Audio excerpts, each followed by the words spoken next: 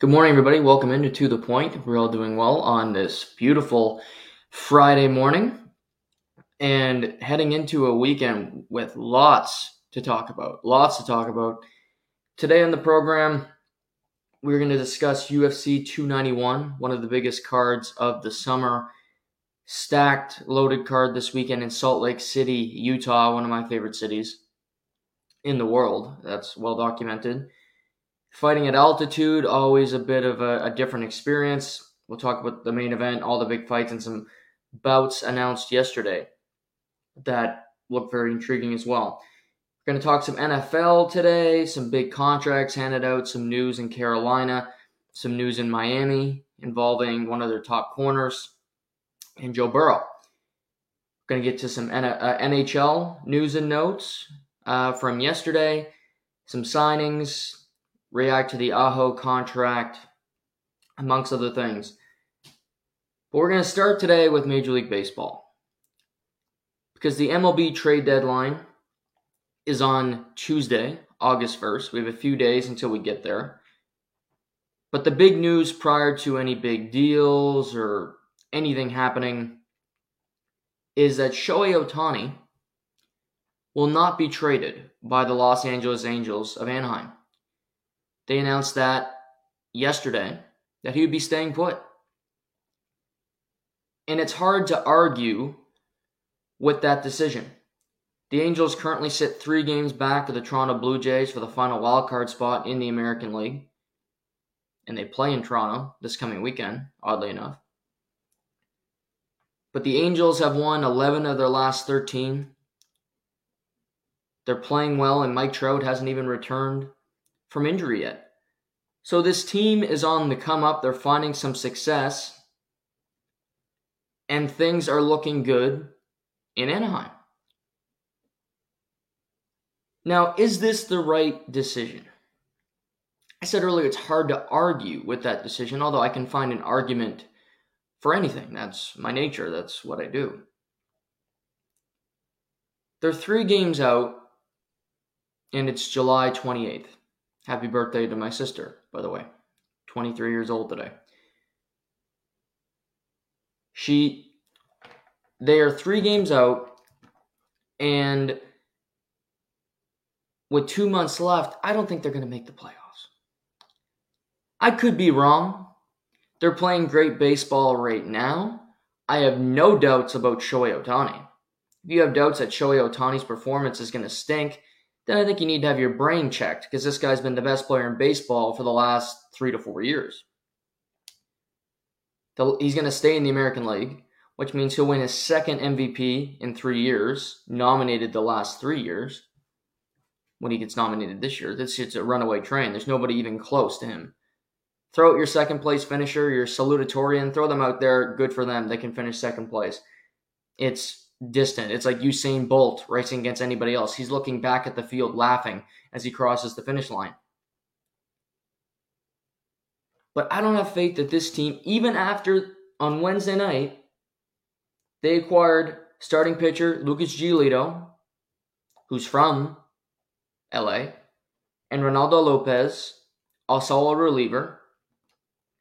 Even with those additions, I don't have complete faith that they are going to make the playoffs. Because even with those additions, and even with the best player in baseball, and who knows when Mike Trout comes back, if he does, I look at their situation and I still think the Blue Jays are a better team than the Angels. I still believe that the Houston Astros, who are in their division, are better than the Angels.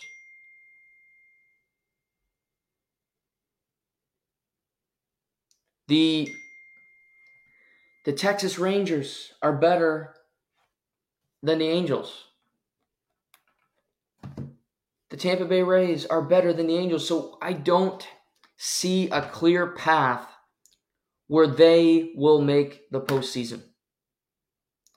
You play a lot of division games in September. That's more difficult for the Blue Jays. They have to play the Red Sox. They have to play the Rays. They have to play the Orioles. They have to play the Bronx Bombers. And they've stunk against them. Yes.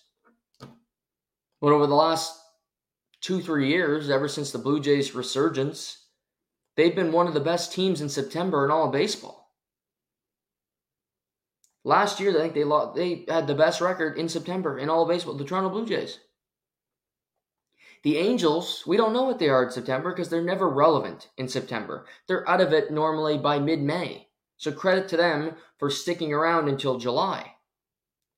And I understand this thought process of we need to try to win. We need to trade prospects for pieces like Giolito, like Ronaldo Lopez, because we don't want Ohtani to leave. Who would? You don't want the best player in the sport to leave your franchise to go to another team. And you need to do whatever you can to convince him to stay. Because what we're seeing in the world of pro sports, it's not really about the money anymore. I mean, it's always about the money, but the money's going to come regardless. We see the Jaylen Brown contract, what Saudi Arabia offered to Kylian Mbappe. If it was only about money, you would have went to Saudi Arabia. Sometimes it's about situation, sometimes it's just about circumstance, and oftentimes it's, I want to make a lot of money, but I want to have a chance to win too. So to me, what the Angels are doing right now is they are directly competing with the Dodgers, not for the World Series, but saying, we will do as much as the Dodgers to help you win. We are going to trade for starting pitchers. We'll get another reliever. It's not to the deadline yet. Let's play good baseball this weekend. Maybe we'll do something more on Monday or Tuesday. Because we're all in. The Angels are all in to make the postseason this year. They will be all in come November to re-sign Shohei Ohtani when he hits the market. Just like the Dodgers will be, just like the Seattle Mariners will be. The select group of teams that will get a meeting with Shohei Ohtani. Could there be a surprise team that lurks in there? Sure, there always is. But they're more of a bargaining chip than they are a final destination.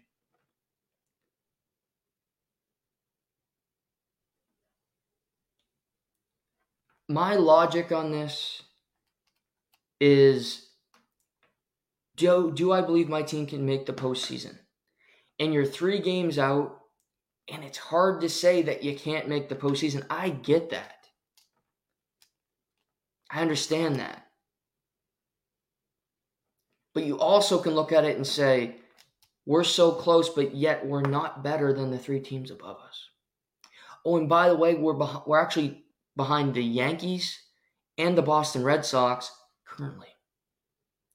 So are we better than those teams? And then the 3 teams above us in the wildcard standings. And the thing is, there's expanded playoffs in baseball, but you make a wild card, it's the best 2 out of 3. If you get swept like the Blue Jays did last year, you're out quick. It's basically a playing game, and you're gone. All that effort for nothing. Poof. See you later. If I was running the Angels franchise, I would have explored a trade for Shohei Ohtani further than they did. Because what I think is going to happen the last weekend of September is we're all going to be looking at the standings, and the Angels, even with these additions, even with Ohtani winning the MVP for the second time in 3 years, even when he hits 60 home runs, which he will, he's got 38 right now. After all of this, and Giolito might be really good. He makes his debut tonight at the Rogers Center on Apple TV.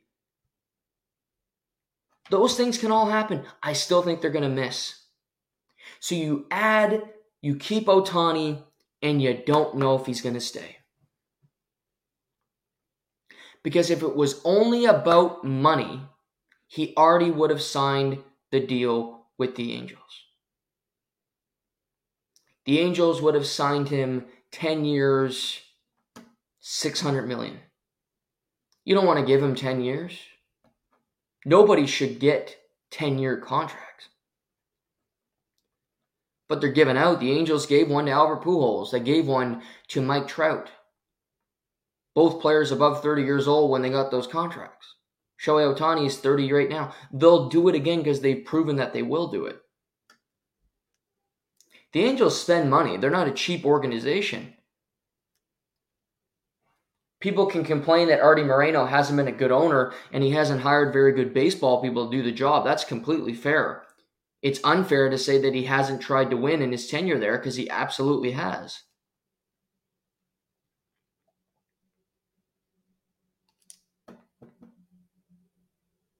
I just don't like keeping a piece when I don't believe my team's good enough. And I think part of the problem with baseball people, and I think it's difficult because I'm not in that position, but I like to think that I'm a pretty logical thinker. And if I was in that position, I would look at myself in the mirror and say, our team isn't good enough. Like, our team isn't gonna win a World Series this year. We're not good enough to make the postseason this year. If you were playing in the American League Central, go for it. Go for it. Go all in. Trade for these pieces. You'll win the division because the Twins and the Guardians stink. But one of those teams are going to make the playoffs because that's just how it works. That's the system. Until you change divisional format, making the playoffs, then that's going to happen. You're going to have an NL Central team, who isn't very good, and an American League Central team, who really isn't good, making the postseason. Are the Angels better than the Twins? Yeah.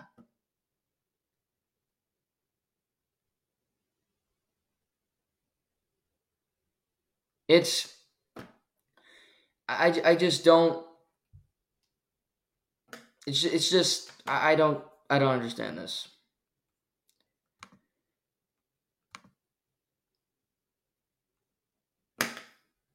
But good on the Angels. They're being competitive. They want to keep Shohei Ohtani. I can appreciate that.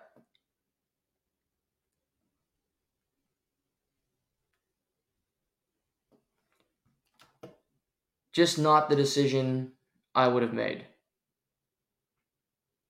I think there's better solutions for them. Other baseball news.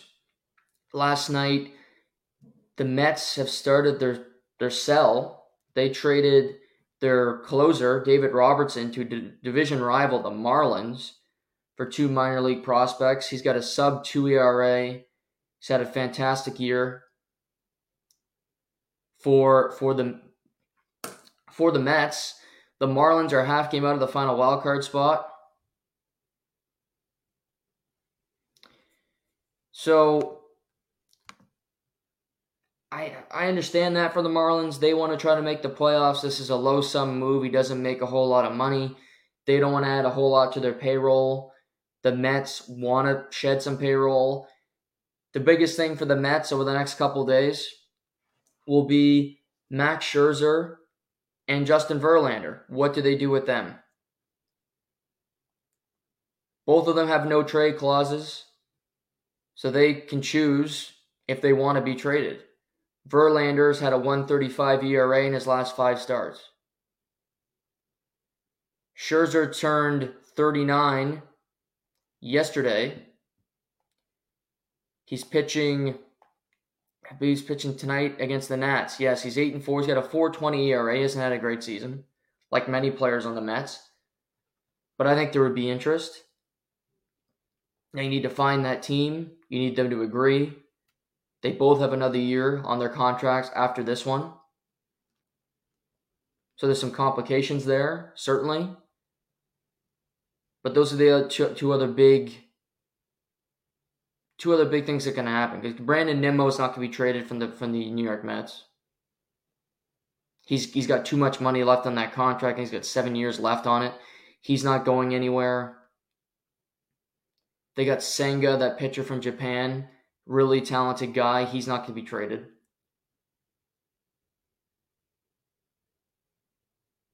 So, be interested to see what they do with the Mets, but David Robertson's the first piece that goes. I mentioned this last week. Carlos Santana He's been traded the last 3 years at the trade deadline. He gets moved every year. Yesterday, he was traded from the Pittsburgh Pirates to the Milwaukee Brewers in division. So they had a veteran bat who is always in the postseason. Carlos Santana's got a lot of postseason at bats, was in the World Series with formerly the Cleveland Indians back in 2016 against the Cubs. But he's been a lot of places. Carlos Santana, 2010 started in Cleveland, played there till 2018, went to Philly, back to Cleveland, to Kansas City, to Seattle, back to Kansas City, Pittsburgh, now he's in Milwaukee. But he gets to go on another postseason run. If you recall, last year Milwaukee was a seller at the trade deadline. They traded Josh Hader to the San Diego Padres, which kind of imploded the team after that. They missed the playoffs entirely. They currently lead the National League Central. Christian Yelich is having a bounce-back season, playing some really good baseball. They may do more, Milwaukee. They want to have a chance. The Phillies still intrigue me. Do they do anything? Because they're a good club. The Marlins added a bullpen piece. The Cubs are only 4 games out of a final wildcard spot. Again, to me, they're in a similar position as the Angels. I don't think they're that good of a team. I don't think they're going to make the playoffs. I would be more encouraged in the National League just because I don't think any of those teams are that consistent. When you look at Cincinnati and Arizona and the Marlins, none of those teams have made the playoffs in recent years. They've all been rebuilds trying to find some consistency. And they have to a certain extent this year. But the Cubs only 4 out. They have pieces like Stroman, like Justin Steele, who could be moved at the trade deadline, like Cody Bellinger.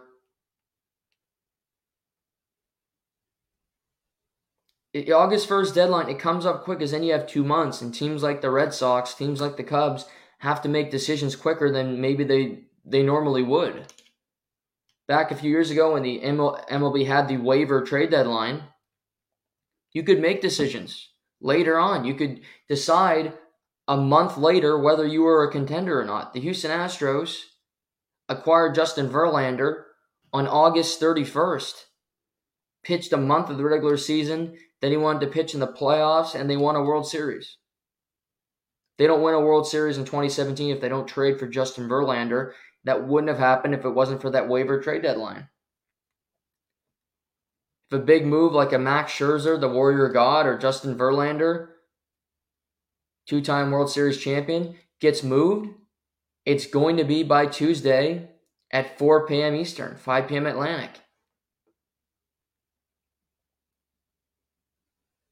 The Dodgers also made a move. They traded Noah Syndergaard, struggling Noah Syndergaard, to the Cleveland Guardians for shortstop Ahmed Rosario.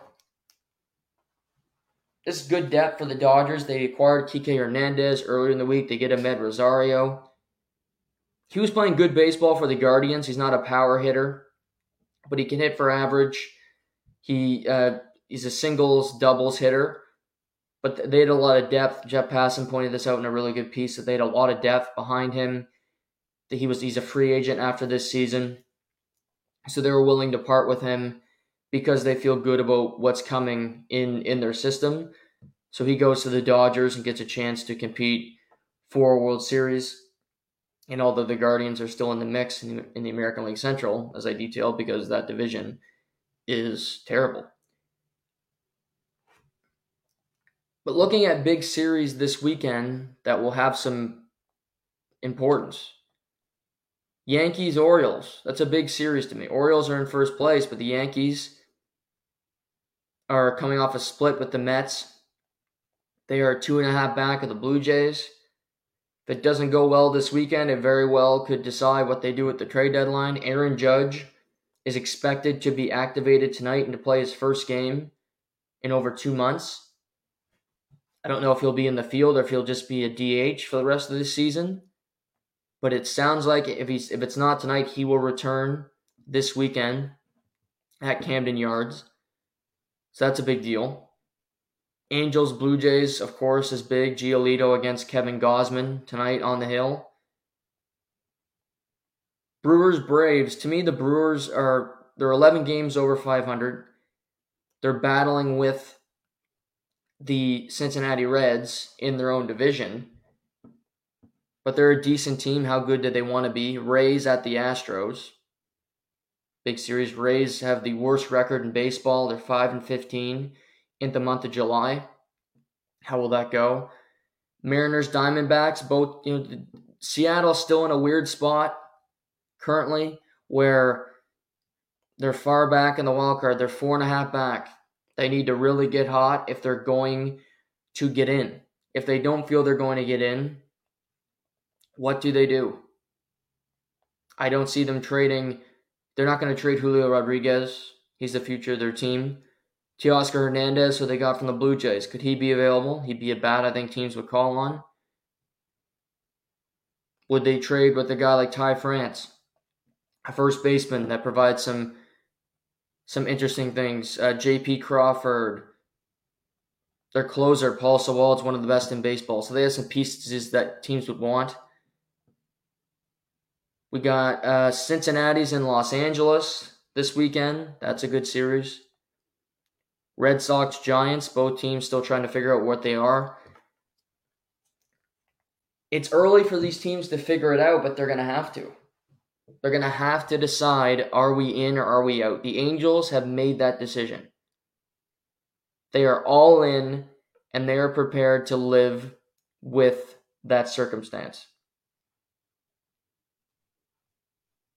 Where are the Cubs? Where are the Red Sox? Where are the Yankees? Where are the Mariners? Series this weekend could very much decide where these teams sit and where they're going.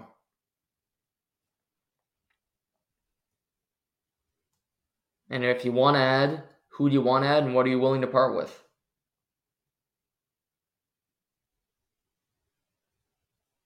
Where are the Blue Jays?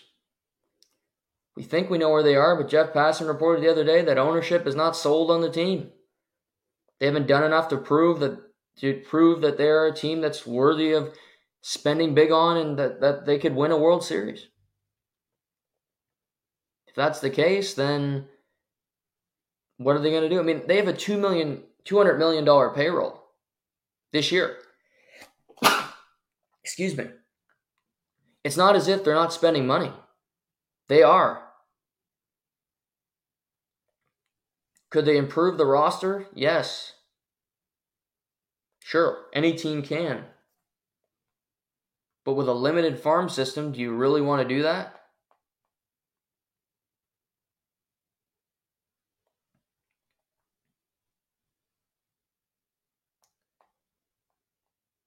Interesting things ahead in Major League Baseball.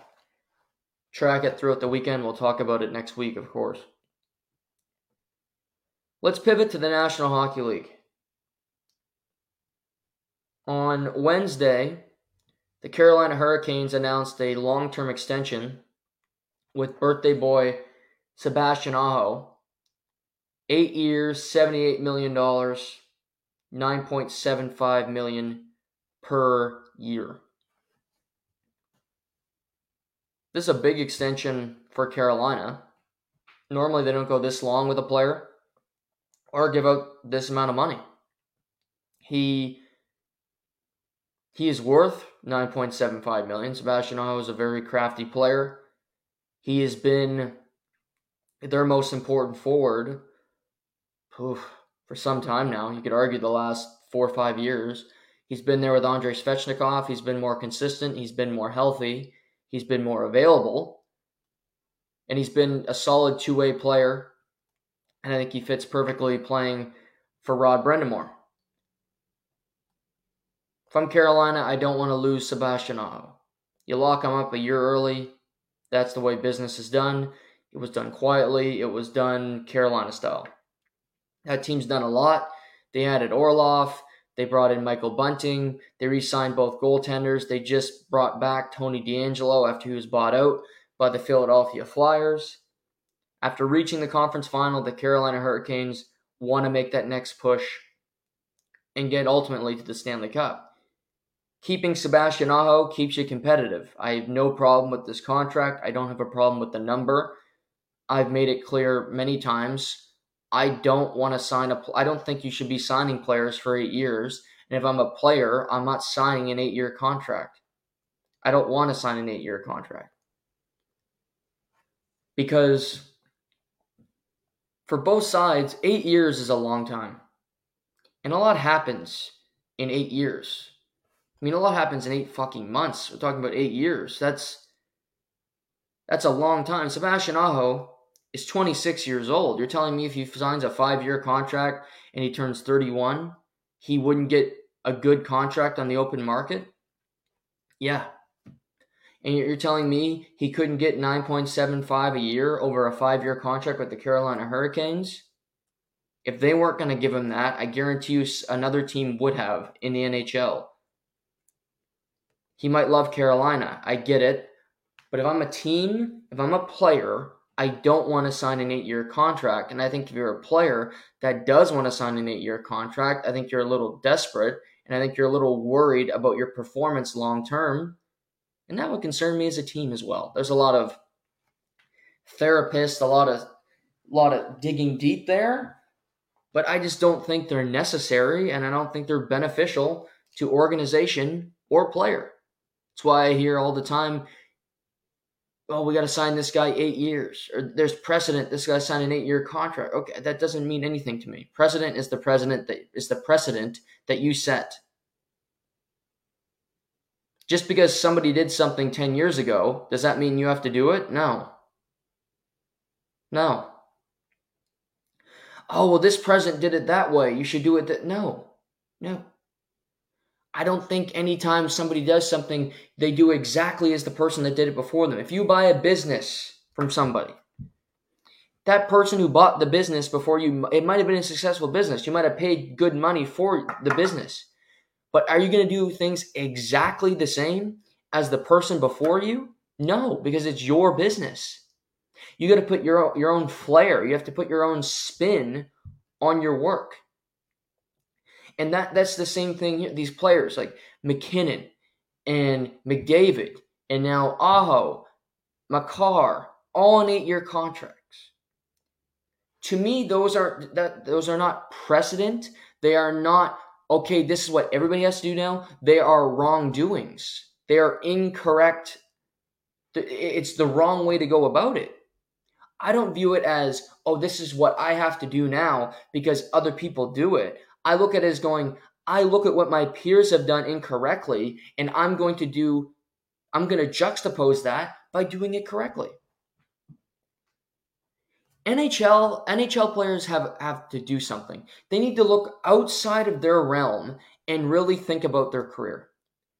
Look at basketball, look at baseball, soccer, football, and see the amount of money that these players are making per year and how much more it is than you. It's not all about the money, but when you're done playing, you kind of want to make some money, right? And if you could sign an 8-year deal, and yes, Aho's making $78 million, it's great money, don't get me wrong. But if he signed 5 years times 9.75, and then in 5 years when he's 31, he signs a 5-year deal and he gets 13 a year, that sounds like a better deal. 2 better deals. And there's 10 years of your career. You are optimizing, you are making the most out of your years.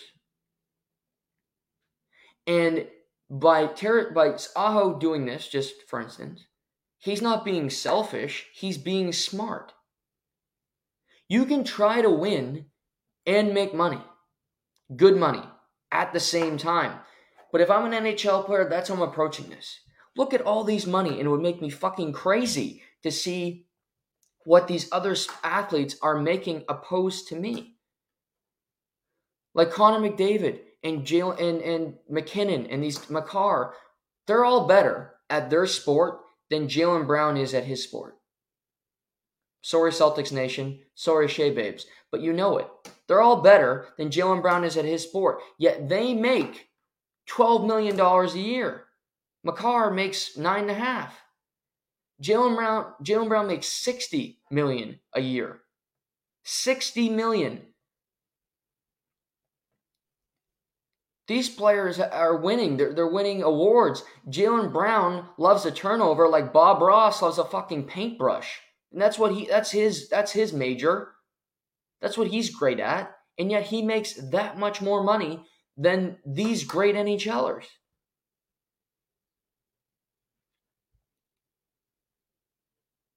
So if you could sign 5 years times 9.75, 31 years old, go 5 years times 13 because the salary cap's going to go up. It might be more than 13. I'm just pontificating here. It's going to be more than 9.75 if you play to your level. Aho never dips. He's one of the most consistent players in the league. He's always going to be good defensively. If you keep up your same production, if you continue to be reliable, you are going to have value in the league and you will get a 5-year contract at 31. Or if it isn't 5 years, you sign 3 years times $14 million. That isn't a bad payday either. Now, I'm not trying to be an accountant here. I'm not trying to be a mathematician. I'm just thinking logically. It would anger me to see all these players making so much money in other sports and you get criticized for wanting to make 14. And the criticism isn't warranted because, again, fans get upset because there's a salary cap and, you can only take this much because you're trying to win. Okay, whatever. Leaf fans, primarily. But you got to do what's best for you. And I think there's a way to do it smart and to do it unselfish. If Aho, good for him for getting 8 years and $78 million. I'm happy for him. It's a lot of money. It's generational wealth. It's awesome. Don't get me wrong. But if you can go 5-5 and make more, I would do that if I could. I just think players need to look at this a little differently. And if I'm an organization, 5 years, I want to get the best 5 years that I can get from a player. Why 8 years? And 8 years is such a long time. If you sign a player to an 8-year deal, you are competitive when you sign them to that deal. Unless you're, say, Columbus and you sign Zach Werenski because you need to keep somebody in-house. But for the most part, the recent signings, McKinnon, McDavid, Makar, Aho, these superstar type players are given these 8-year contracts on teams that believe that they can win the Stanley Cup, right? Which I have no problem with, because you need really good players to win, period. Florida with Matthew Tkachuk. So you do that because you were in a window to win. But you know damn well that when you sign that player to an 8-year contract, that you are not going to be competitive for all those 8 years. The odds of you being a Pittsburgh from 05, 06 until 2018, give or take that window, because they had a lot of first-round exits where they really weren't that competitive. But I'm going to give Crosby the benefit of the doubt. And Detroit from late 80s until mid-2000s. The odds of you signing long-term contracts with players and having that team competitive for the entirety of that contract are slim to fucking none.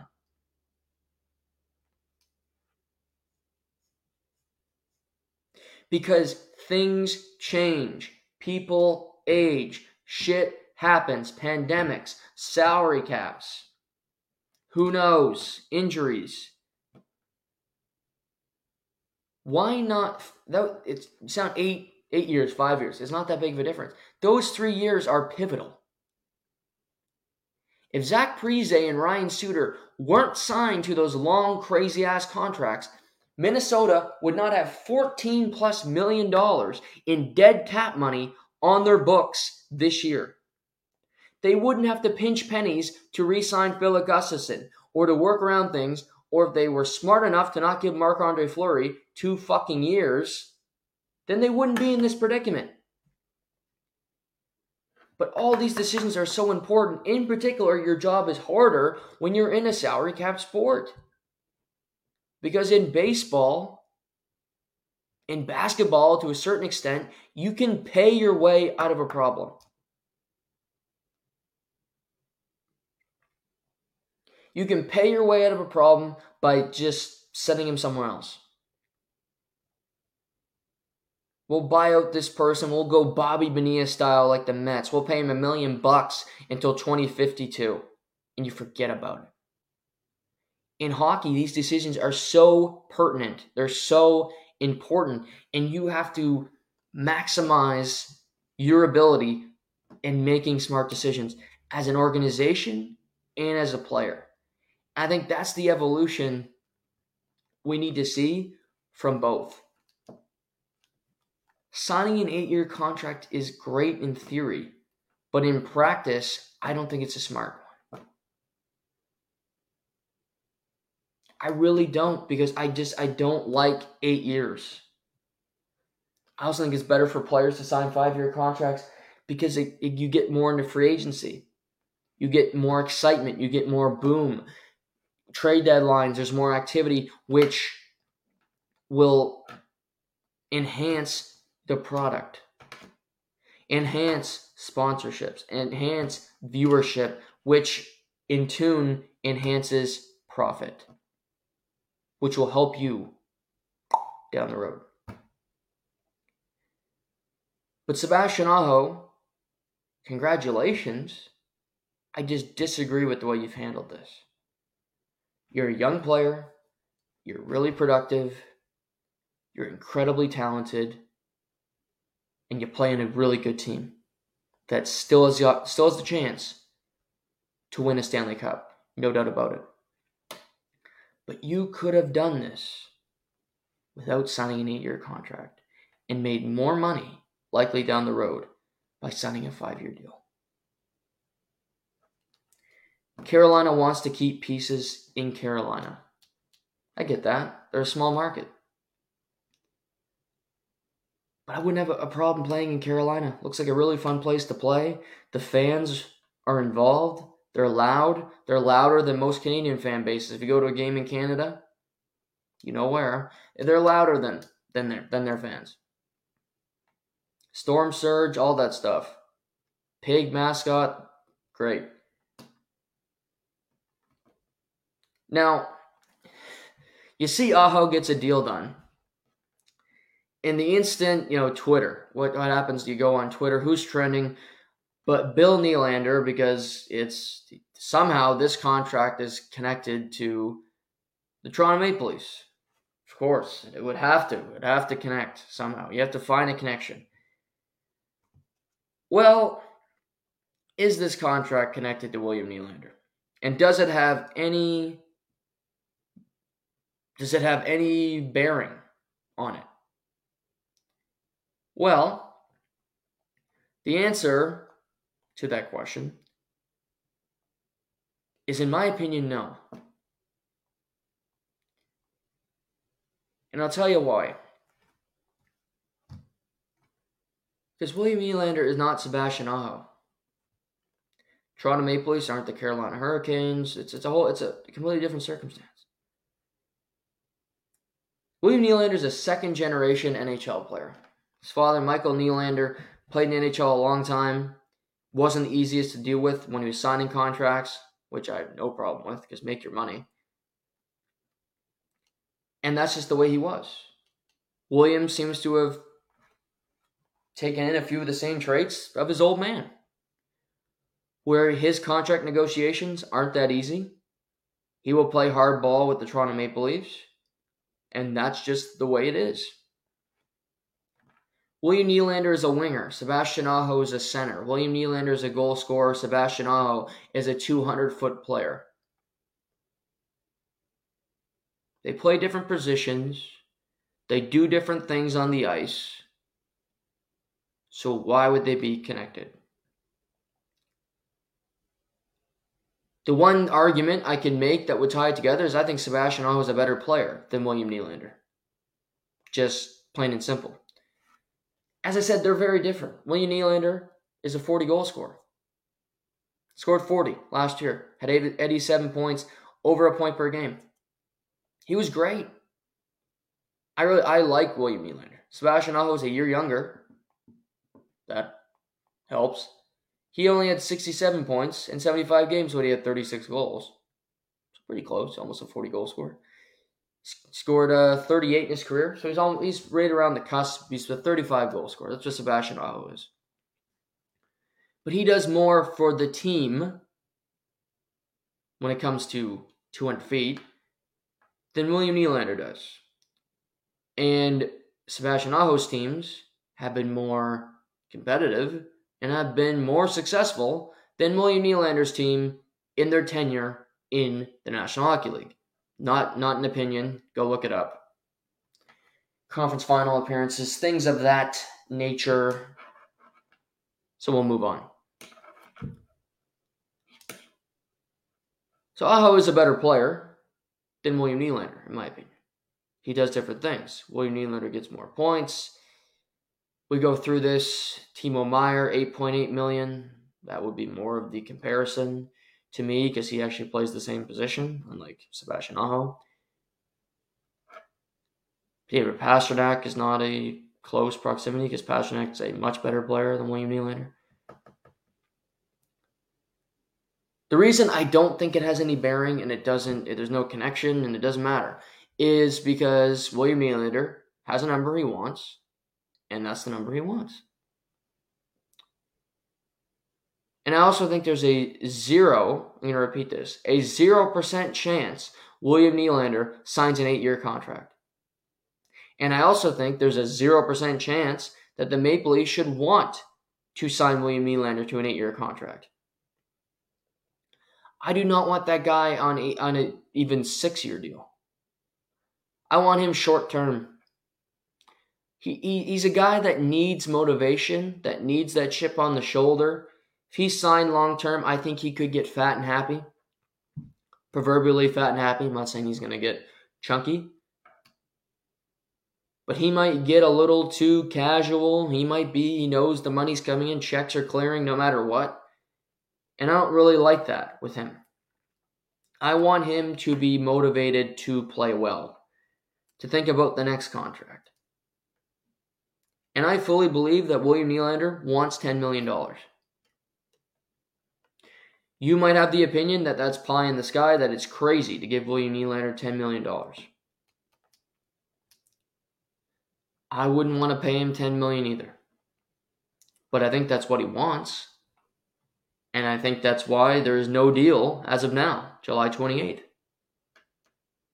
He's got 1 year left on his deal. And nothing's happened because he wants a certain number.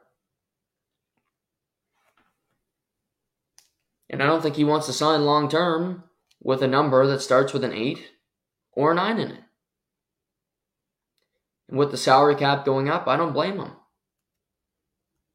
Because if it goes up next summer, if it goes up a couple years from now, more money will be available for players. Not like the NBA or the NFL or Saudi Arabian soccer, but there'll be more money. And as I said, when you're playing, why not make as much money as you possibly can?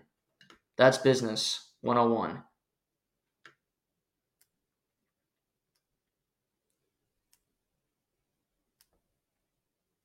It's a stalemate. If I'm the Maple Leafs and he wants $10 million and you are unwilling to pay him $10 million because you really can't with the way your salary cap system works, then don't pay him the $10 million. And if you really want him for this coming season, let him play it out. Let him play it out. And if he walks, he walks. And the reason it's okay for him to walk, if that's the ultimate decision, is because you're trying to win a Stanley Cup this year. You are a team that could win a Stanley Cup. The East is weaker than it has been in past years. A lot of turnover. And you're in a position to win. So you're not going to trade one of your best players if you have a chance to win the Cup. Simple as that. So you let him sit there. And maybe he'll cave because he wants to play in Toronto that bad. If you're William Nylander and you want $10+ million and Toronto's unwilling to give it to you, I think it's a similar situation. You play out the year. You know they're not going to trade you. You're going to be on a competitive team with a lot of good talent around you. Hopefully you have as good a season or better as you did in the past one. You score another 40 goals, so you're a multi-time 40-goal scorer. You're over a point per game and you play really well in the playoffs like you have the past number of years. And when you hit free agency, there are teams out there that really covet your services. And maybe you have to leave Toronto to make the kind of money that you want to make. But newsflash, Bill, there are good cities in the NHL outside of Toronto. Your dad played for half the league. He could probably tell you good ones to go live in and teams you want to avoid. But I don't think there's a connection. Because I think there's a number that both sides were willing to go at. And currently, neither side is willing to budge on their position. If this was the Kyle Dubas regime, William Nylander would already be signed to a contract over $10 million. Brad Treliving is in, and I think he's setting a new precedent for the Toronto Maple Leafs where he doesn't give in. He gave Jonathan Huberdeau a huge contract the second he got to Calgary. He didn't think about it. It's something he had to do to keep him there. I don't think Huberdeau would have gotten $10.5 million in the open market. I know a lot of people disagreed with me at the time. I talked to a lot of people about it. That was just my opinion because I don't think you want to pay a winger that much money for a guy that's done nothing in the postseason and has been a proverbial loser his entire career. No offense. Best player in Florida Panther history that couldn't win a fucking round. That was his legacy. As their best player. But he gave Huberdeau that contract because the narrative was nobody wants to be in Calgary anymore. Gaudreau left, Tkachuk asked out, and they needed to shine it up. Lipstick on a pig, whatever kind of expression you want to use. He did it. Well, he's coming into a situation where it's been widely reported that Austin Matthews, his contract's pretty much done. He's going to be a Toronto Maple Leaf, but they're waiting to announce it because I don't think they want to announce how much money he's going to make before Nylander signs. And if I'm William Nylander, I am not signing either until I know how much Matthews is making. Because if he's taking $14.5 million a year, not taking the quote-unquote hometown discount, stupid term, then why would I take a hometown discount, quote-unquote, to stay in Toronto? I've already done that once. I did it already. I took my kick in the shins. It's now my turn to make some real dough here. So Aho's deal can get done. Timo Meier's deal can get done. Anything can happen around us. Maybe Erik Karlsson gets traded. Maybe there's a move. There's another signing. Who knows? Things are going to happen, but I don't think it changes it one bit. And I don't think there's connection. I don't even think William Nylander cared about Sebastian Aho's deal. Because he knows what he's willing to play for. And the Maple Leafs know what they're willing to pay him to play for them. And it's a different number. So until the sides come to an agreement or one of them wilts, he will remain with 1 year left on his contract, playing it out with the Toronto Maple Leafs. And I repeat, is that such a bad thing for either side? Not necessarily. Because if the Maple Leafs are confident enough that he loves Toronto so much that he'll re-sign eventually, there's no rush. If William Nylander is so confident he can have a great season and the Maple Leafs will give in because they see how good of a player he is in the playoffs, what's the rush? Or if he walks and you bring in a stud defenseman that you finally have a number one defenseman after not having one for 20 years, that might not be a bad situation either. When one door closes, another opens. Two things can be true. The Toronto Maple Leafs will be in a position to compete for the Stanley Cup this year like they have been for the last 3 or 4. Past 3 or 4, they have not gotten anywhere fucking close to winning. We'll see if that changes this year. Maybe it will, maybe it won't. But this bickering over the contracts and what he should make and what he will make, oh God. Can he be so selfish and take $10 million a year? It'd be crazy if Matthews doesn't sign for 8 years. Oh, really? Okay, wait till he doesn't sign for 8 years and then come talk to me. I'm putting a lot of 0% just definitive statements that I'm going to continue. 0% chance William Nylander, 8 years. 0% chance Austin Matthews, 8 years. How do you like me now? 0. Why? Because they're business people and their agents are smart. Not that Aho's agent isn't smart, but probably didn't go to Harvard. Probably went to Yale or Brown or a lower tier Ivy League school. Because if you got your client to sign an 8-year deal when the salary cap's going up, you're not really doing your job all that well. So, good luck. Congrats, Aho. Does this mean anything for the Toronto Maple Leafs? No, it does not. But thanks. Other Toronto Maple Leafs news, they placed goaltender Matt Murray on long-term IR on Wednesday to start the 2023-2024 season. To me, this screams he's going to be paid to sit at home, fail a physical, and never play again, at least for this year. They didn't want to trade him. They didn't want to have to trade him and give up an asset to get rid of him.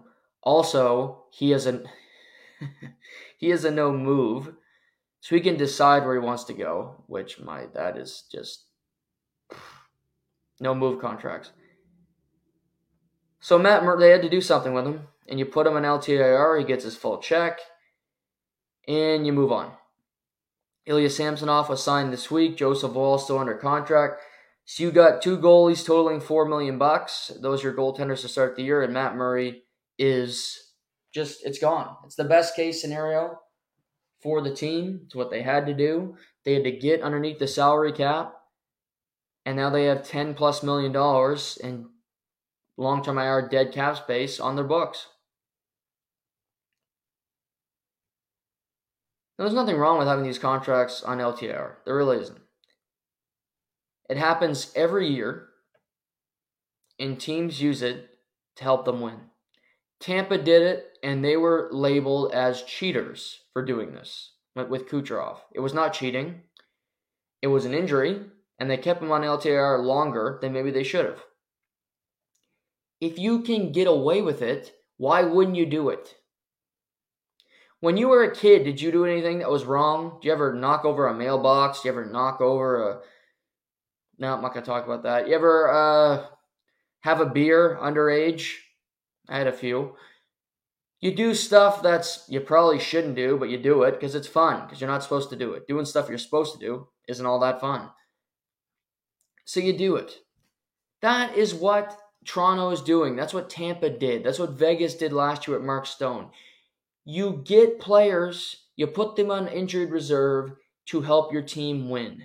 Any person that labels this as cheating or it's a sham or this isn't right, get off your fucking high horse because you're no better than the rest. Your team has done it, whether you know it or not. There's an injury on there. Oh, he's really injured. This guy's got a real bad knee injury. Okay, he did for 2 months. He was on there for 2.5. What happened the other half of the month? Stub his toe? Hangnail? Something happened? Got hurt at water aerobics with Tanya? I don't know. This isn't cheating. And I see this online, and it's just stupid. It's so stupid. And I have to defend Toronto Maple Leafs, which I don't want to do, because they don't deserve my sympathy or my defending. Because their fan base has more stupidity than smart people. And the people I'm connected with are actually smart people.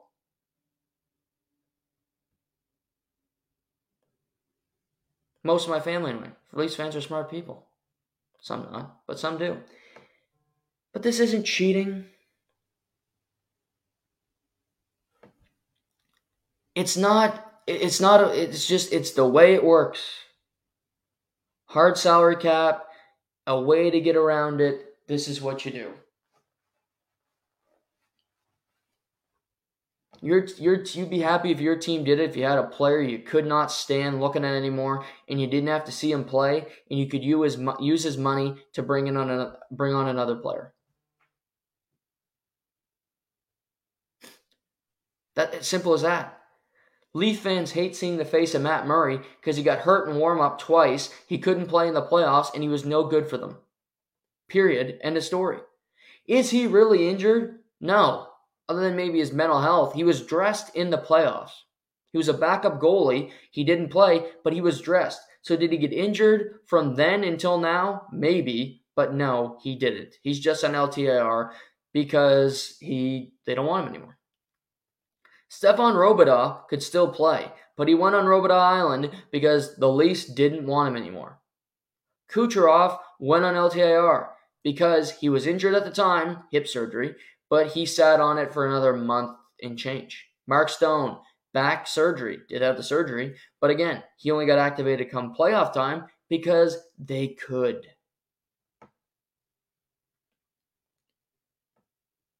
Vegas, let's get Ivan Barbashev, let's fit him in, so then let's keep Mark Stone off the books a little while longer so we can compete. Oh yeah, so we can win a Stanley Cup. And those tiers of people that were complaining about this are gone as Vegas drinks from Lord Stanley. They don't give a shit about your tiers or what you think about it. Oh my God. All this complaining. Twitter's a bad space. People, I will tell you that. It is.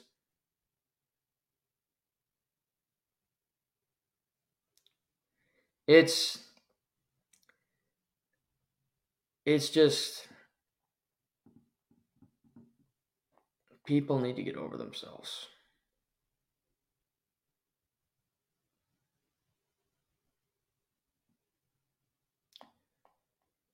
But we'll see.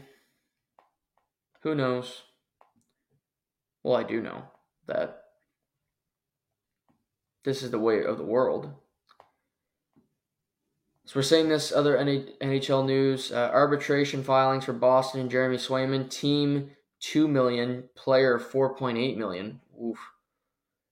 $2.8 million difference there. I think Swayman's going to win that. It's just, I could see him getting this Samsonov number and around there, 3.55. They want $2 million because they can't afford to pay him anything. They're in such cap hell right now.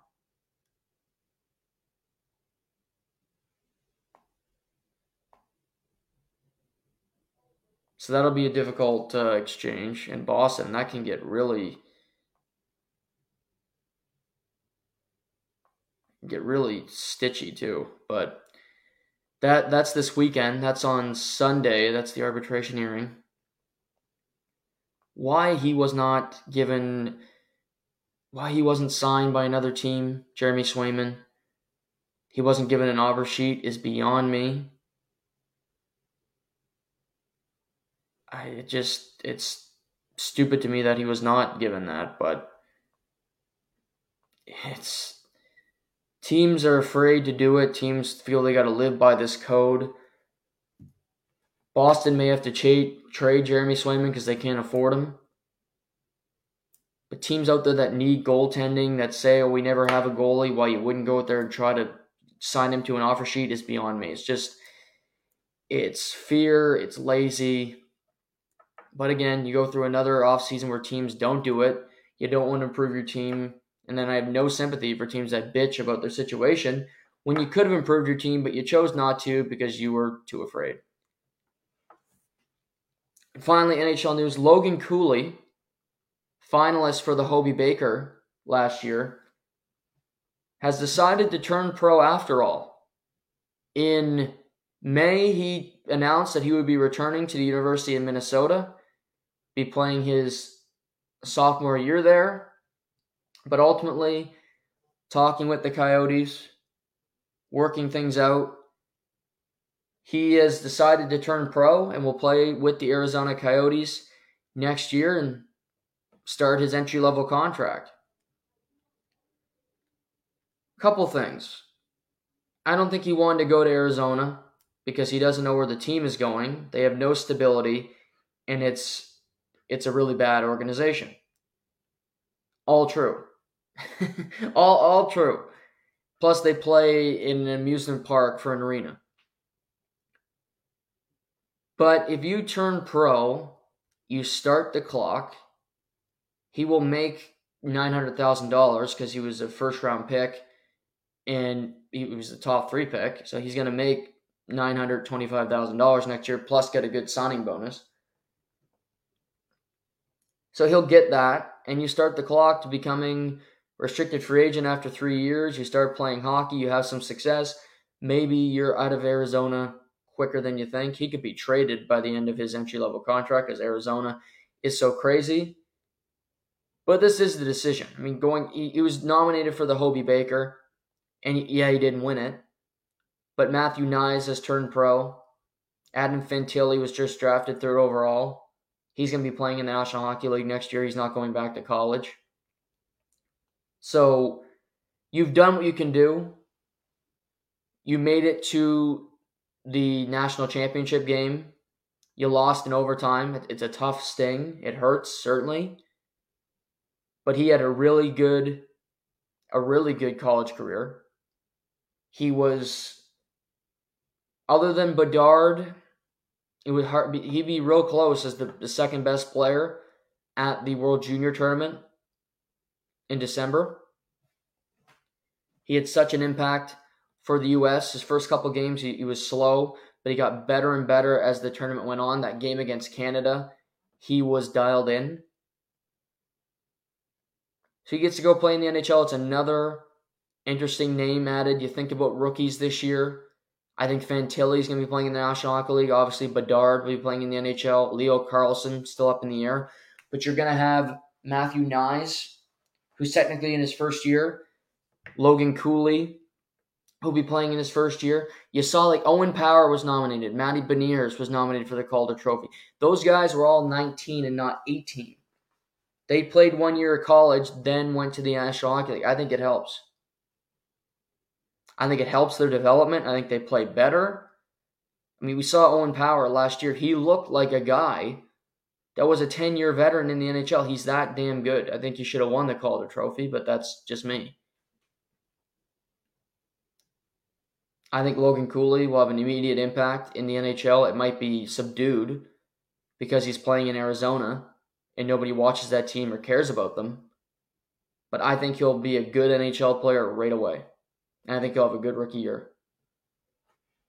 Also, the Ottawa Senators, after nearly a month of this rumor percolating, the Ottawa Senators signed Vladimir Tarasenko to a 1-year, $5 million contract.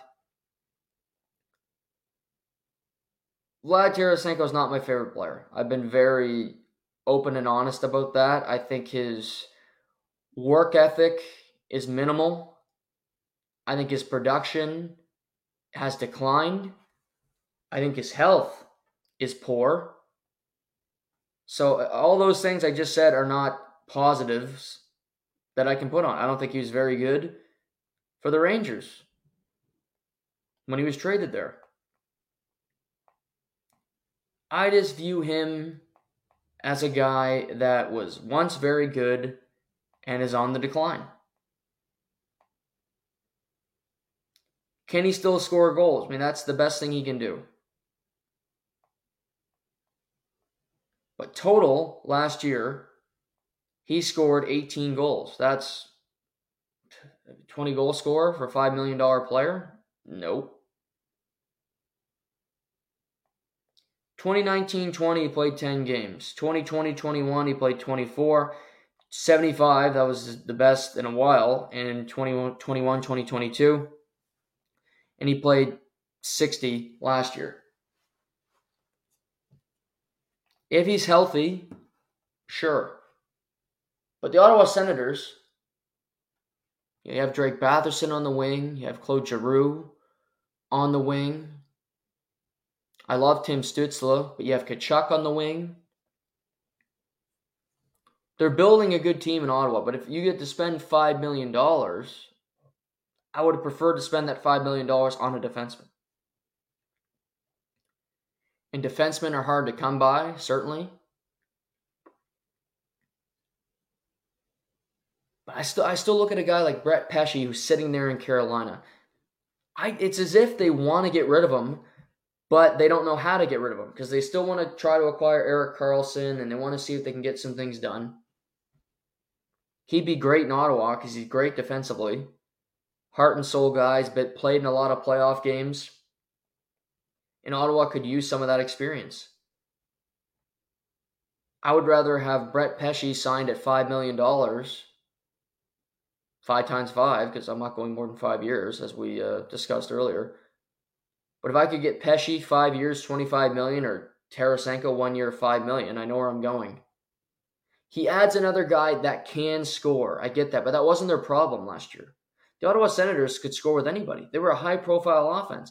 Claude Giroux had a great year after having a disastrous final one in Philly. Drake Batherson's a great winger. Shane Pinto's a talented young kid. Timmy Stützle is a fringe superstar. I thought he'd have a huge year. He did. I think he'll have another huge one because I think the kid's just a winner.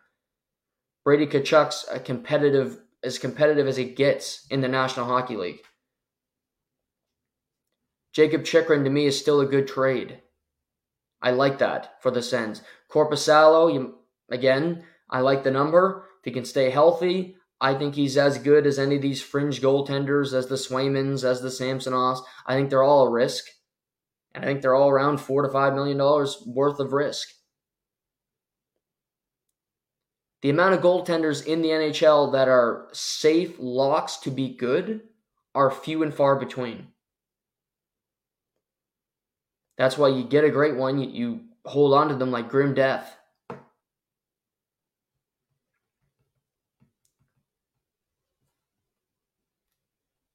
But you take a chance on Korpisalo. If I was a team, I would have taken a chance on Swayman because he's probably better than what you have right now, or at least he's different than what you have right now. Like Columbus, they have no cap space. They have Merzlikins. To me, Swayman's is not as big a risk. I think he's as good a goaltender or better than Merzlikins is currently. Swayman's played in playoff games in Boston. He's played a good defensive team in front of him, but he still had to play the games, and he still played relatively well in those positions.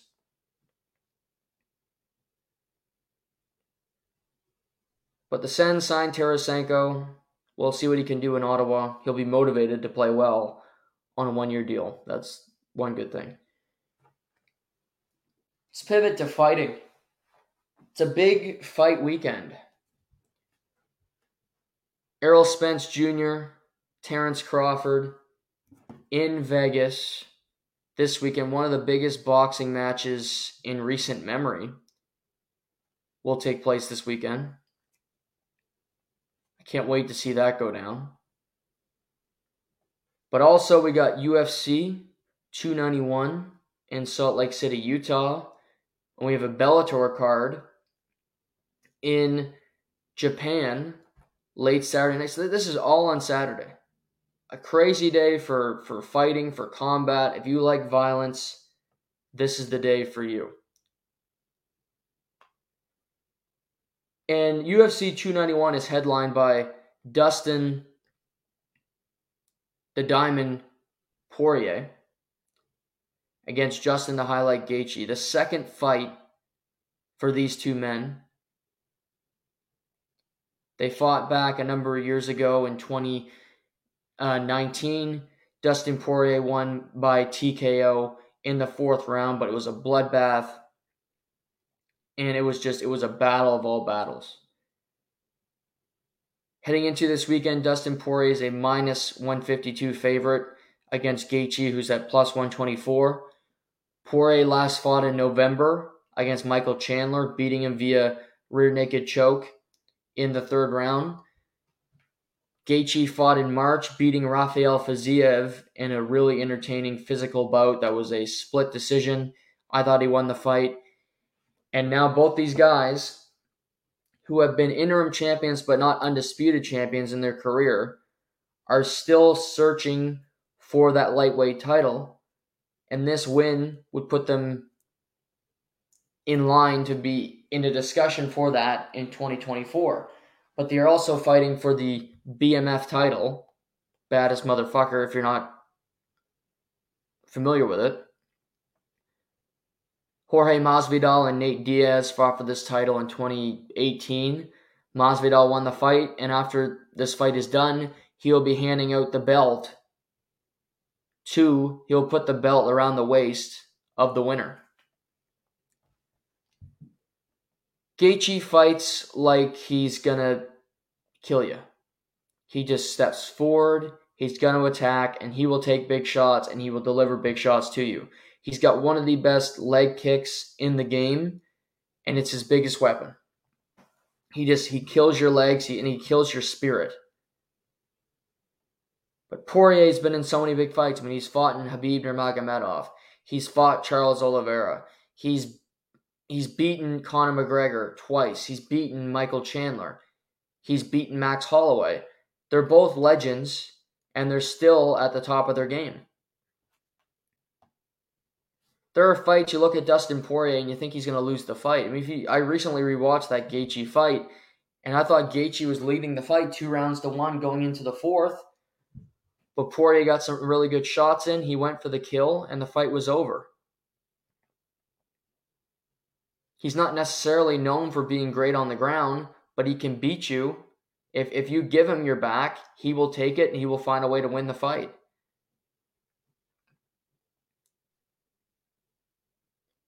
I think this is such a great main event.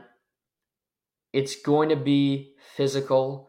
It's going to be crazy. Gaethje never uses his wrestling. He should in this fight. He likely won't.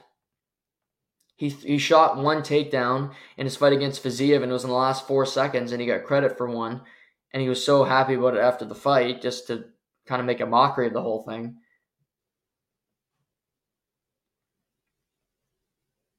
If I'm betting on this, Poirier is the favorite, and I would be betting on Dustin Poirier. Because it's the second fight. Gaethje will make adjustments, but I think Dustin just finds a way to win these wars. He's been in them. He was in that brutal fight with Max Holloway, where Max is as tough as they come, and they went at it. They fought each other tough, and Dustin found a way to win that. But he's beaten McGregor twice. He knocked out McGregor. He's beaten Dan Hooker. He lost to Khabib, but it was a close fight. Beat Max Holloway. Beat Eddie Alvarez. Beat Anthony Pettis. Beat the legend Jim Miller. He's been in the ring with the best of the best, and he's gotten the best of them more times than not. He's 29-7 in his MMA career.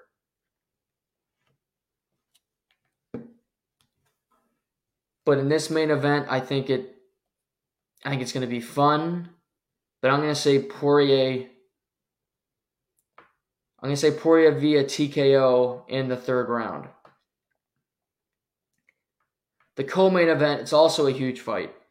Former light heavyweight champion of the world, Jan Blachowicz, will be fighting Alex Pereira, the former middleweight champion of the world. Jan lost his title to now basically Alex's coach, Glover Teixeira, in 2021. And Pereira lost his last fight in April to Israel Adesanya, and this is his first fight at 205 pounds. He was such a huge man at 185, the weight cut was so brutal for him that this should be an easier situation. But you're going to a weight class with a guy that has been doing this for a long time in Jan Blachowicz. He's beaten the best of the best. He's known for his wrestling, which he's great at his wrestling, but he's also got Polish power. He's knocked out Alexander Rakic. He has beaten Israel Adesanya. He knocked out Dominic Reyes. He knocked out Corey Anderson. He knocked out Luke Rockhold to win the title.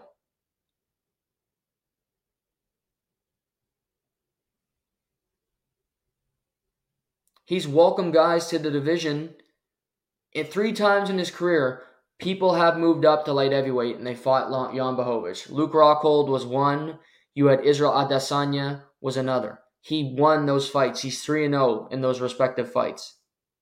So Alex does not have an easy opponent because Jan has Polish power, but he also can get you on the ground and beat you there. Alex is not a grappler. He is not a wrestler. He is a striker personified. And if you want to stand there and square off with him, it's not a smart decision because the guy might have the best punch in the UFC right now. Jan's 40. He knows this really is his last kick at the can if he wants to get back in the title opportunity. He had a draw in December with Magomed Ankalaev that was really controversial. I thought he lost the fight, but it was close. They ended up ruling it a draw. He's a minus 115 favorite going into this. You can get Pereira at minus 105, so it's very close.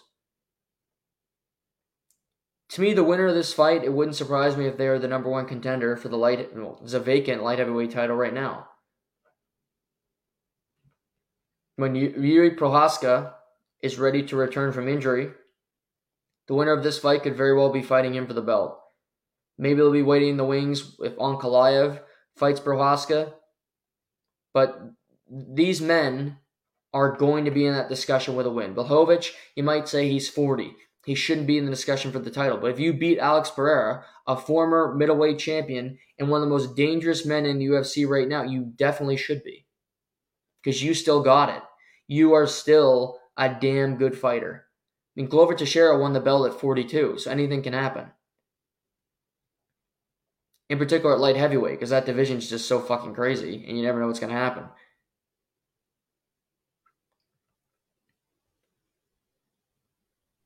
You can get Pereira at minus 105. He's not the favorite in the fight. I'm going to pick Pereira to win. Logic tells you Jan will win this fight because he has more ways to beat Alex, which is true. He does. And we've never seen Alex fight at 205. Jan's been doing it forever. He knows what it's like. But I'm still going to say Pereira will knock out Jan Blachowicz. I'm going to say it's a second-round knockout. And he vaults himself into discussion for a title opportunity at 205 pounds. Third on the card, you have Stephen Wonderboy Thompson fighting Michel Pereira. Stephen Wonderboy has been around the fight game for a long time. He's now 40 years old. He still looks like a very young man. But he's fun. He still is a prominent name. He's ranked number 7 in the welterweight division. Pereira is 13. He last fought in December when he beat Kevin Holland in 4th round TKO. He was on a skid before then. He had lost to Gilbert Burns. He had lost to Bilal Muhammad. But Wonderboy can still fight. Pereira is 11 years younger than him. He's coming off a win over Santiago Ponzinibbio. Pereira's actually won 3, 4, 5 in a row. So he's on a run here with some really good fights, and he's finding some momentum. Currently, Wonderboy's the minus 160 favorite.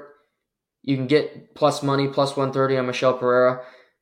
I like Wonderboy. In December, he looked vintage. He looked good. His striking was solid. Pereira is not going to try to take him to the ground and have a grappling match. And that's really where Wonderboy struggles. That's the biggest weakness in his MMA game. But I'm going to go with Wonderboy Thompson to win this fight. Fourth in the card, you have a couple crazies. Bobby Green fighting Tony Ferguson. Tony Ferguson had once won 12 UFC fights in a row. He was scheduled to fight Khabib Nurmagomedov 2 or 3 times, but they're all scrapped because of injuries or things happening. Tony's had legal problems. He's had DUIs. He's had a checkered past. But he had to fight Justin Gaethje. It was kind of a number one contender fight. He lost that, and since that fight, he has not been the same. He got really, really rocked in that fight. And since then, it's been downhill. Lost to Gaethje in 2020. Then lost to Charles Oliveira. Another really good fighter. Lost to Beneil Dariush. No shame in that. Lost to Michael Chandler via a brutal knockout. And then lost to Nate Diaz in September of 2022. So now he gets Bobby Green. I mean, this is not an opponent you usually see Tony Ferguson fight. He's normally at the top of the card, but he's no longer a ranked fighter. Tony's 39, hasn't won a fight since 2019. 1, 2, 3, 4, 5 losses in a row. The Diaz fight was weird because he wasn't supposed to fight Diaz. It got rearranged the day before. The Chandler fight, he won the first round. He got caught with a brutal kick 17 seconds into the second round. Bobby Green, he's Bobby Green. He's crazy. He's fought everybody. He's been around the game a long, long time. Just like Tony. Fought Jared Gordon in April, no contest due to a headbutt. He lost to Drew Dober. He's lost to Islam Makhachev. He normally fights 2 to 3 times a year. He's fought Al Iaquinta. He lost to Fiziev. He fought Dustin Poirier back in the day. Did lose that fight, but he did fight Dustin Poirier. So this is an interesting fight because both guys are tough as hell. Both guys refuse to back down to say that they're on the back nine of their career. Bobby Green's a minus 420 favorite. He's a massive favorite going into this fight. Tony Ferguson is at plus 310. Tony hasn't won a fight in a very long time. But I'm betting on him to win one this weekend. Bobby Green is tough. He is no slouch. He's been in so much cage time, just like Tony Ferguson. 2 legends of the sport. I'm going with Tony Ferguson to pull off the upset. I got Tony winning this fight. And the last fight on the main card is Kevin Holland, another one of these BMF guys, against Michael Chiesa. Fun style matchup where Kevin Holland is a striker, he is a boxer, and he'll go about finding ways to hit you with really big shots. And he likes to talk in the cage. He's a fun guy. Chiesa is more of a wrestler. Chiesa is technical. He finds ways to win fights. So both guys will be looking for different things. Chiesa has not fought since 2021. He had a serious back injury. He lost to Sean Brady in that fight. And he's looking to rebound and kind of solidify himself. He's 13th or 14th in the rankings. So So Kevin Holland's looking to get that welterweight ranking as well. Kevin Holland's fun. He's fun to watch in the cage. He's always got that personality cooking. Chiesa hasn't fought in such a long time. And he had to deal with a back injury that could have ended his career. It almost did end his career. He's talked about it, that it was that serious. I like both guys. They're both good interviews. They're both interesting fighters. Kevin Holland is a minus 148 favorite, which is a tad surprising to me because I think Chiesa is the wrestler, is interesting. Because I haven't seen Chiesa in so long, I'm going to go with Kevin Holland. He's always active. He's always looking for fights. But I'm going to go with Kevin Holland to win this. Also on the card, you got Derek Lewis. Derek Lewis is on the card. You can get him at plus 184. He's another guy that's been on a long skid, fighting at altitude. May not be easy for him against Marcos Rogerio de Lima, who's at minus 230. Trevin Giles against Gabriel Bonfim. Bonfim's brother Ishmael lost a few weeks ago. Both kids are really good, and he's a massive favorite for good reason. He's a really good fighter. Middleweight contender Roman Kopylov is fighting Claudio Ribeiro. He's at minus 215. But it's a damn good card. It's a damn good card. Some of the specials you can also get.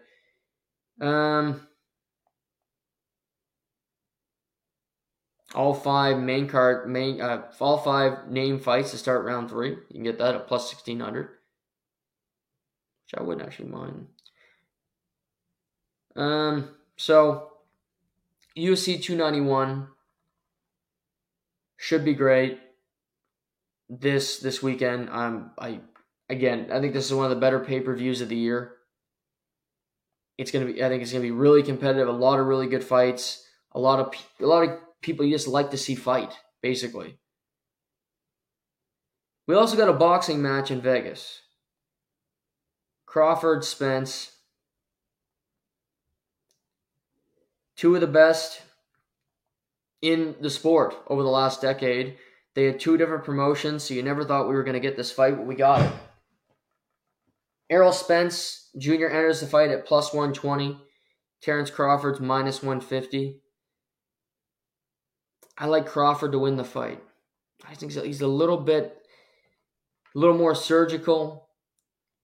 He seems to be bigger when he gets in there for fight nights. He just seems to put on weight easier.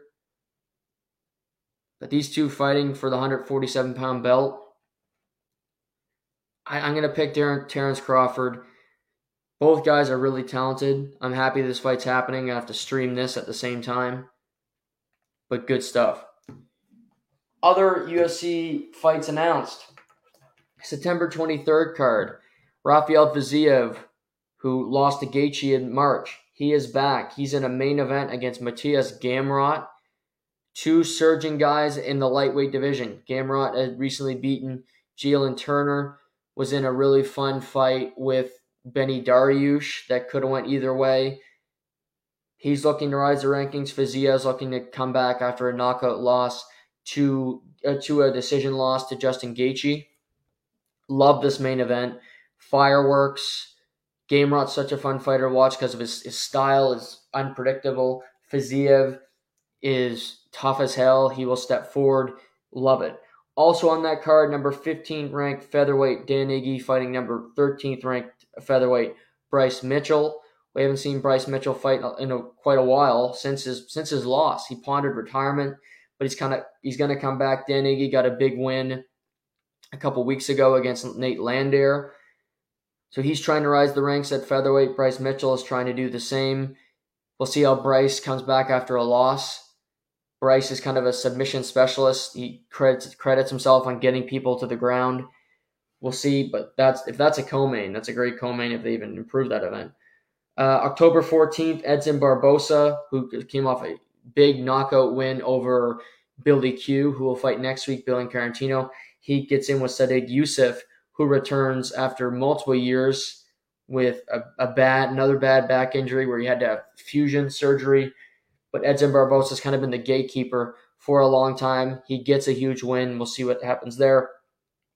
And on August 26th, UFC Singapore, Alex Kakaris against Giga Chidasi, who has been gone from the UFC for quite a while, and he returns.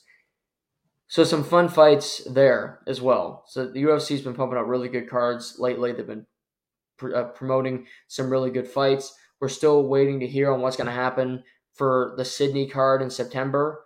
Is Israel Adesanya going to be fighting on that card? We don't know. Sean Strickland said he wanted to go fight there, but the UFC doesn't want it. He said that on social media. Izzy wants to headline it, but again, are they going to make him sit and wait for Dricus du Plessis whenever he is healthy? We'll wait and see on that. Quickly to the NFL. Justin Herbert, 5 years, $262.5 million. Huge contract for him. We'll wait and see on Joe Burrow, who hurt his calf yesterday at practice, went down. Doesn't sound like it's going to be a major injury, unlike Jalen Ramsey, who will miss the start of the season with a knee injury. Might have been a meniscus tear. Luckily, it's not a torn ACL because that would have ended his season, but he'll miss likely the first, at least September, to start the year. Trayvon Diggs got 5 years, $100 million in Dallas, so he's locked up. Zach Martin remains absent from training camp. He gets fined $50,000 a day that he's not there. He wants a new deal. We'll see. DeMar Hamlin, great story. Full go at Bills camp, got a standing ovation. He's there. He wants to make the team. He wants to play football. I love it. I just want him to be healthy. Trey Hendrickson, great pass rusher for the Bengals, signed a 1-year extension through 2025. And Frank Reich, named number 1 overall pick Bryce Young, the week 1 starting quarterback for the Carolina Panthers. It might not sound like huge news, but it's surprising to me because you usually don't see coaches name the rookie quarterback the number 1 guy this early. You do have a veteran behind him there in Andy Dalton. But to me, Bryce Young's an obvious starter. He was great in college. He went number 1 overall. He's your guy. I have no problem with it. I was just surprised that Frank Reich went about it this quickly before you get a preseason game. But I suppose he also doesn't have to answer any more questions about it, which would be easier for his life moving forward. The weekend is here. Hope you guys all have a great weekend. Enjoy the fights. Enjoy some baseball action if you can. Trade deadline on the way. We'll recap it all on Monday's edition of To The Point. We got a trade deadline coming up on Tuesday as well. So it'll be busy next week as well as we head into the month of August, if you can believe it. But enjoy your weekend. Again, happy birthday, 23rd birthday to my sister. I love you. And we'll talk to you guys on Monday. This has been To The Point.